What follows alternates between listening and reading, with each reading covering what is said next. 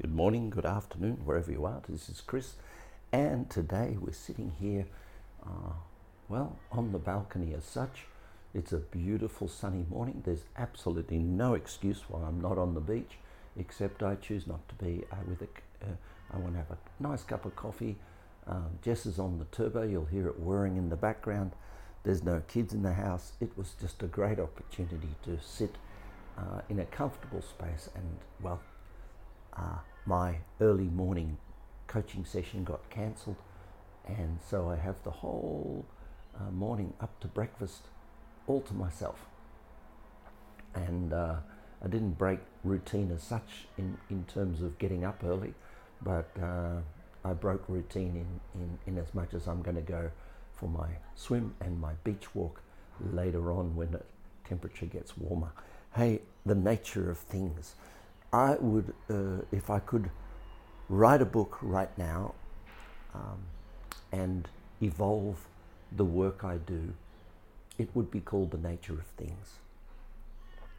And so as I formulate this concept in my mind and I start to come up with the ideas that I would like to share in that book, I'm going to start sharing for the month of December, which is not far away, the nature of things. And I'll probably write the book in the form of everyday podcasts, so it'll be interesting for us all. I believe that all the podcasts I do and I transcribe them into words through the apps that I have will eventually end up in a book or in books. So I don't just speak for the sake of speaking and downloading information to you.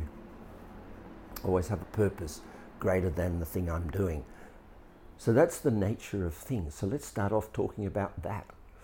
That every single thing that happens, everything in the world of nature has a purpose. And so when a human being does something, even if it's just go to the bathroom, there's a purpose greater than going to the bathroom. So a human being expresses its waste. It goes down the pipe. It ends up going through a treatment plant and ends up out in the ocean as food for fish. So there's an old belief system, and that is every single thing you eat has been eaten once before. And that's sort of true, because sharks eat the fish, and then the shark releases the waste from that. The waste from that goes into the cells and the microns and the plants and the seaweed in the ocean. Fish eat the seaweed, another fish eats that fish, and you catch the fish and eat the fish. Same with the carrot. So everything that happens in nature has a bigger purpose.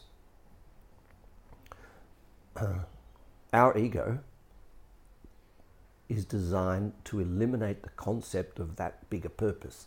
In other words, the humans have a thing called free will, and that's the only thing that separates us from the universe. So every time our ego kicks in, we become individualized, we become separate. And when we become separate, we become quite dangerous to ourselves and others, because we interpret everything as being about us. Let's say, hypothetically, you work for a company that had a recent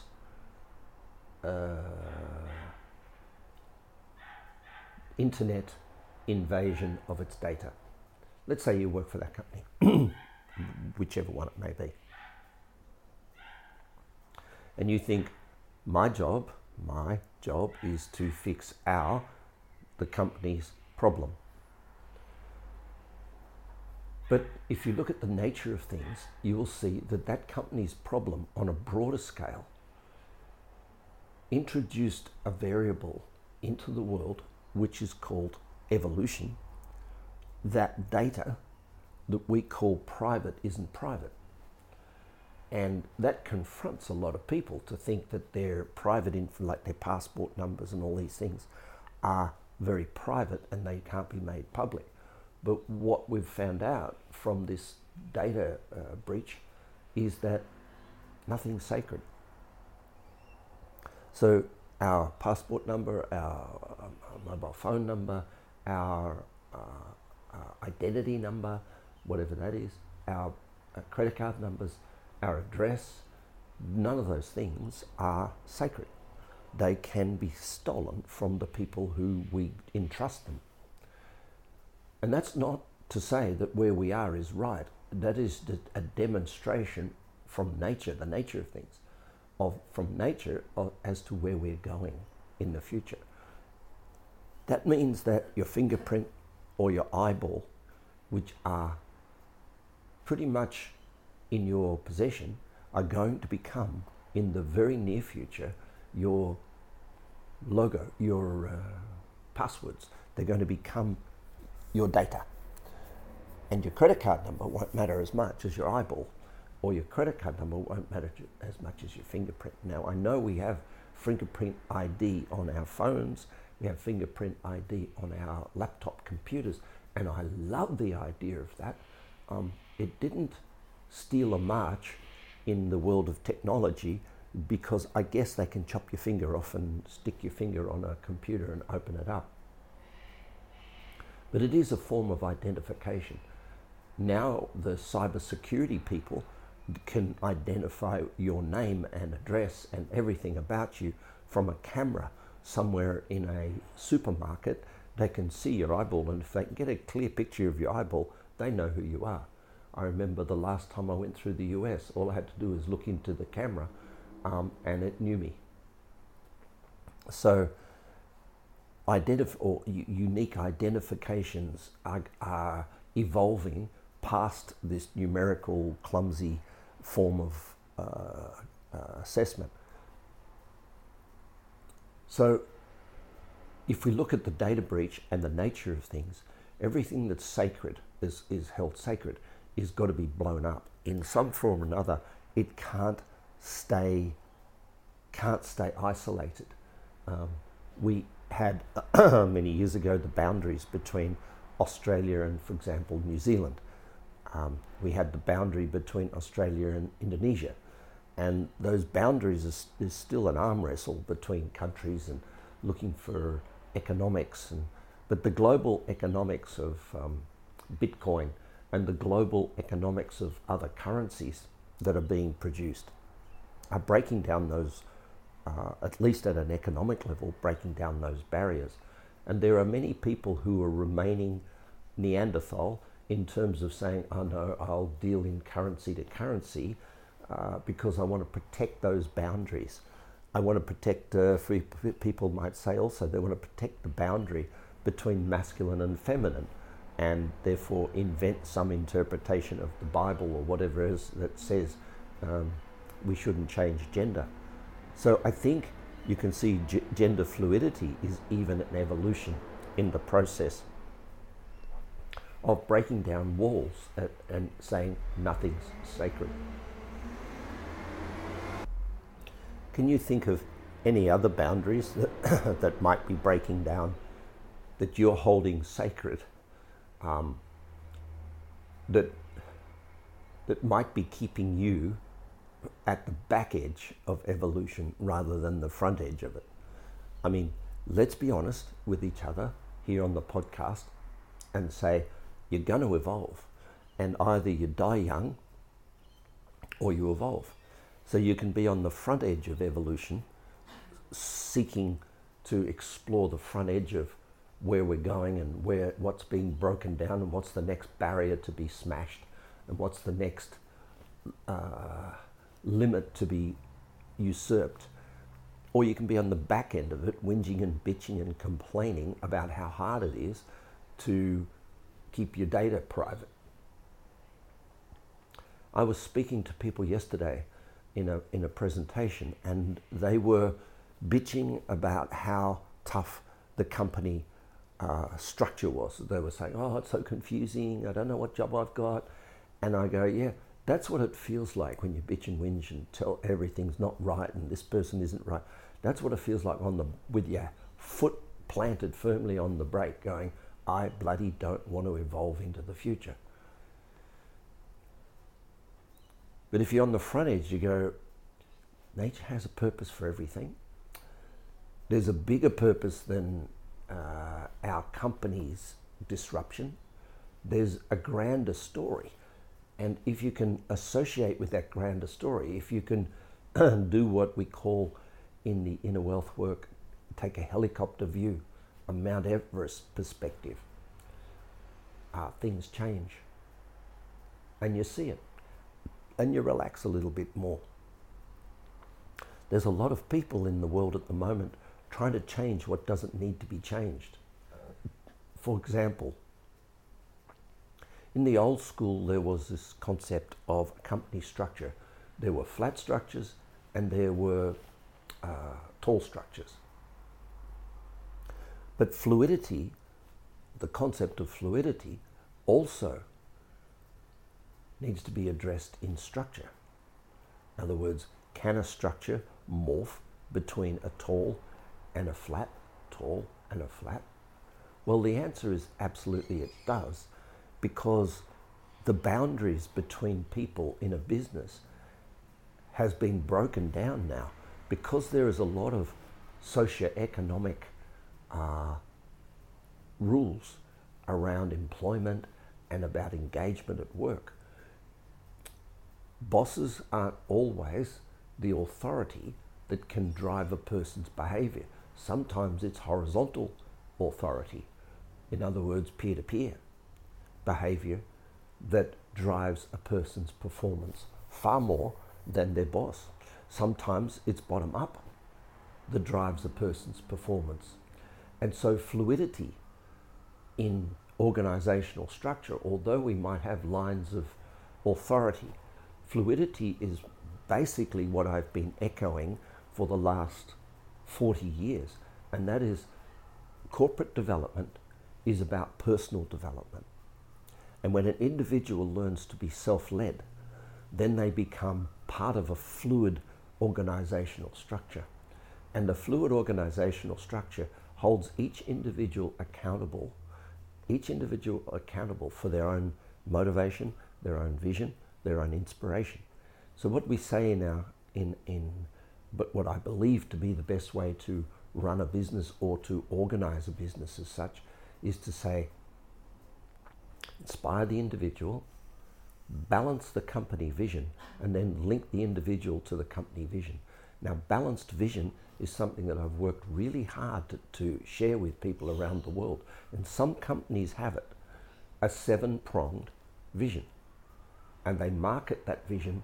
50% of their marketing budget is spent internal. Now, we have very big firms in the world who are absolutely marketing geniuses. They market externally, but they forget to market internally. And when fluidity becomes a key criteria for you in your leadership, in your organizational structural development, when fluidity becomes key to you, then you will be thinking to yourself, how do I market internally? Because I want individuals within the business to be self-led and self-inspired. Now, to create a self-led individual in a business, not so easy, because everybody loves the idea of the religious model of blame.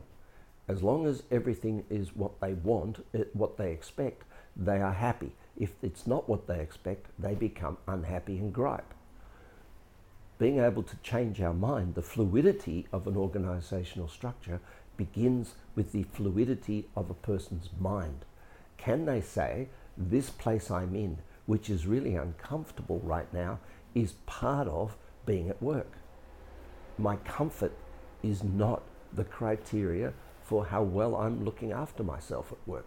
My comfort is not a measure of whether I'm in the right business or in the wrong one. Let's look at nature again when you come to fluidity at an individual level. Everything that happens in nature goes through something to cause it to become something. Think about this. Everything in nature goes through something in order for it to become something. So, speaking personally, I've been through divorces. and I become something as a result of that. Now, to my partner's father, who sends scathing emails to his daughter about the fact that she's with me, my through somethings have produced for him a bad person, because a good person wouldn't go through something, they would stay married forever. And I say, well, that's a fixed model, that's a fixed mind, and I understand there are rocks in Benbuckler that have taken millions and millions and millions of years to change, but they do eventually wear down. So the rocks are fluid too, even though they might not change as quickly as the sand on the beach, which, by the way, at the present time in Bondi, stretches out about half a kilometre out to sea, and you can almost walk 500 metres out from the beach and you're still up to knee level. It's astonishing how much sand has shifted. I had to pause the recording because the garbage trucks were out front. So, fluidity, there you go. So there are people who who believe that going through something is a sign that something's gone wrong.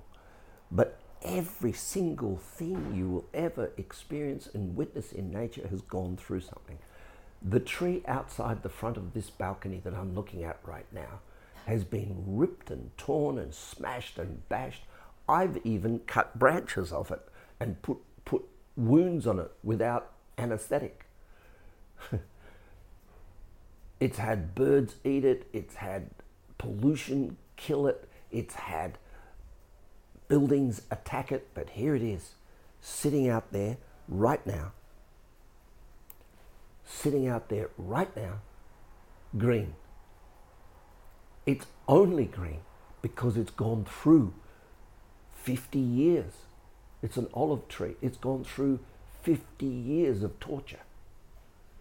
And it's ironic that when a person goes through a depression or goes through a stress or goes through something, they think something's gone wrong. But it hasn't. In the big picture, there's a purpose to everything in nature. There's a purpose to everything in nature. And when you go through something, it's not to tell you that you're fucked up or that you're not worthy of love or that you're a bad person or that you're an idiot or that you're a fool. It's to say to you, here's your next evolution. And you don't know what you're going to become, because the rock, even on Benbuckler Cliff at Bondi, doesn't know where it's going to become, but nature does. It needs to change shape to adapt to the environment. You need to change shape to adapt to your environment. You don't know what the environment you're adapting to is, but nature does. And you do your vision and you set yourself challenges and you set yourself a future that you want, and you go through something to get to it. You go through the rigors of a study. You go through the challenges of training. You go through the stress of work. These are not bad things, as long as you know that nature has a purpose for everything, and it's taking you where you need to be, not where you want to be always, but where you need to be in order to stay what I call relevant. This is called fluidity. And I think it's a word that we need to use more often, fluidity. Fluidity is not waffle, it's not sideways movement, it's not aimlessness. Fluidity is a recognition that you need to be a different version of you in the future in order to be you, in order to adapt, in order to be environmentally sustainable. Everything in nature goes through something to get to something and goes through another something to get to something else.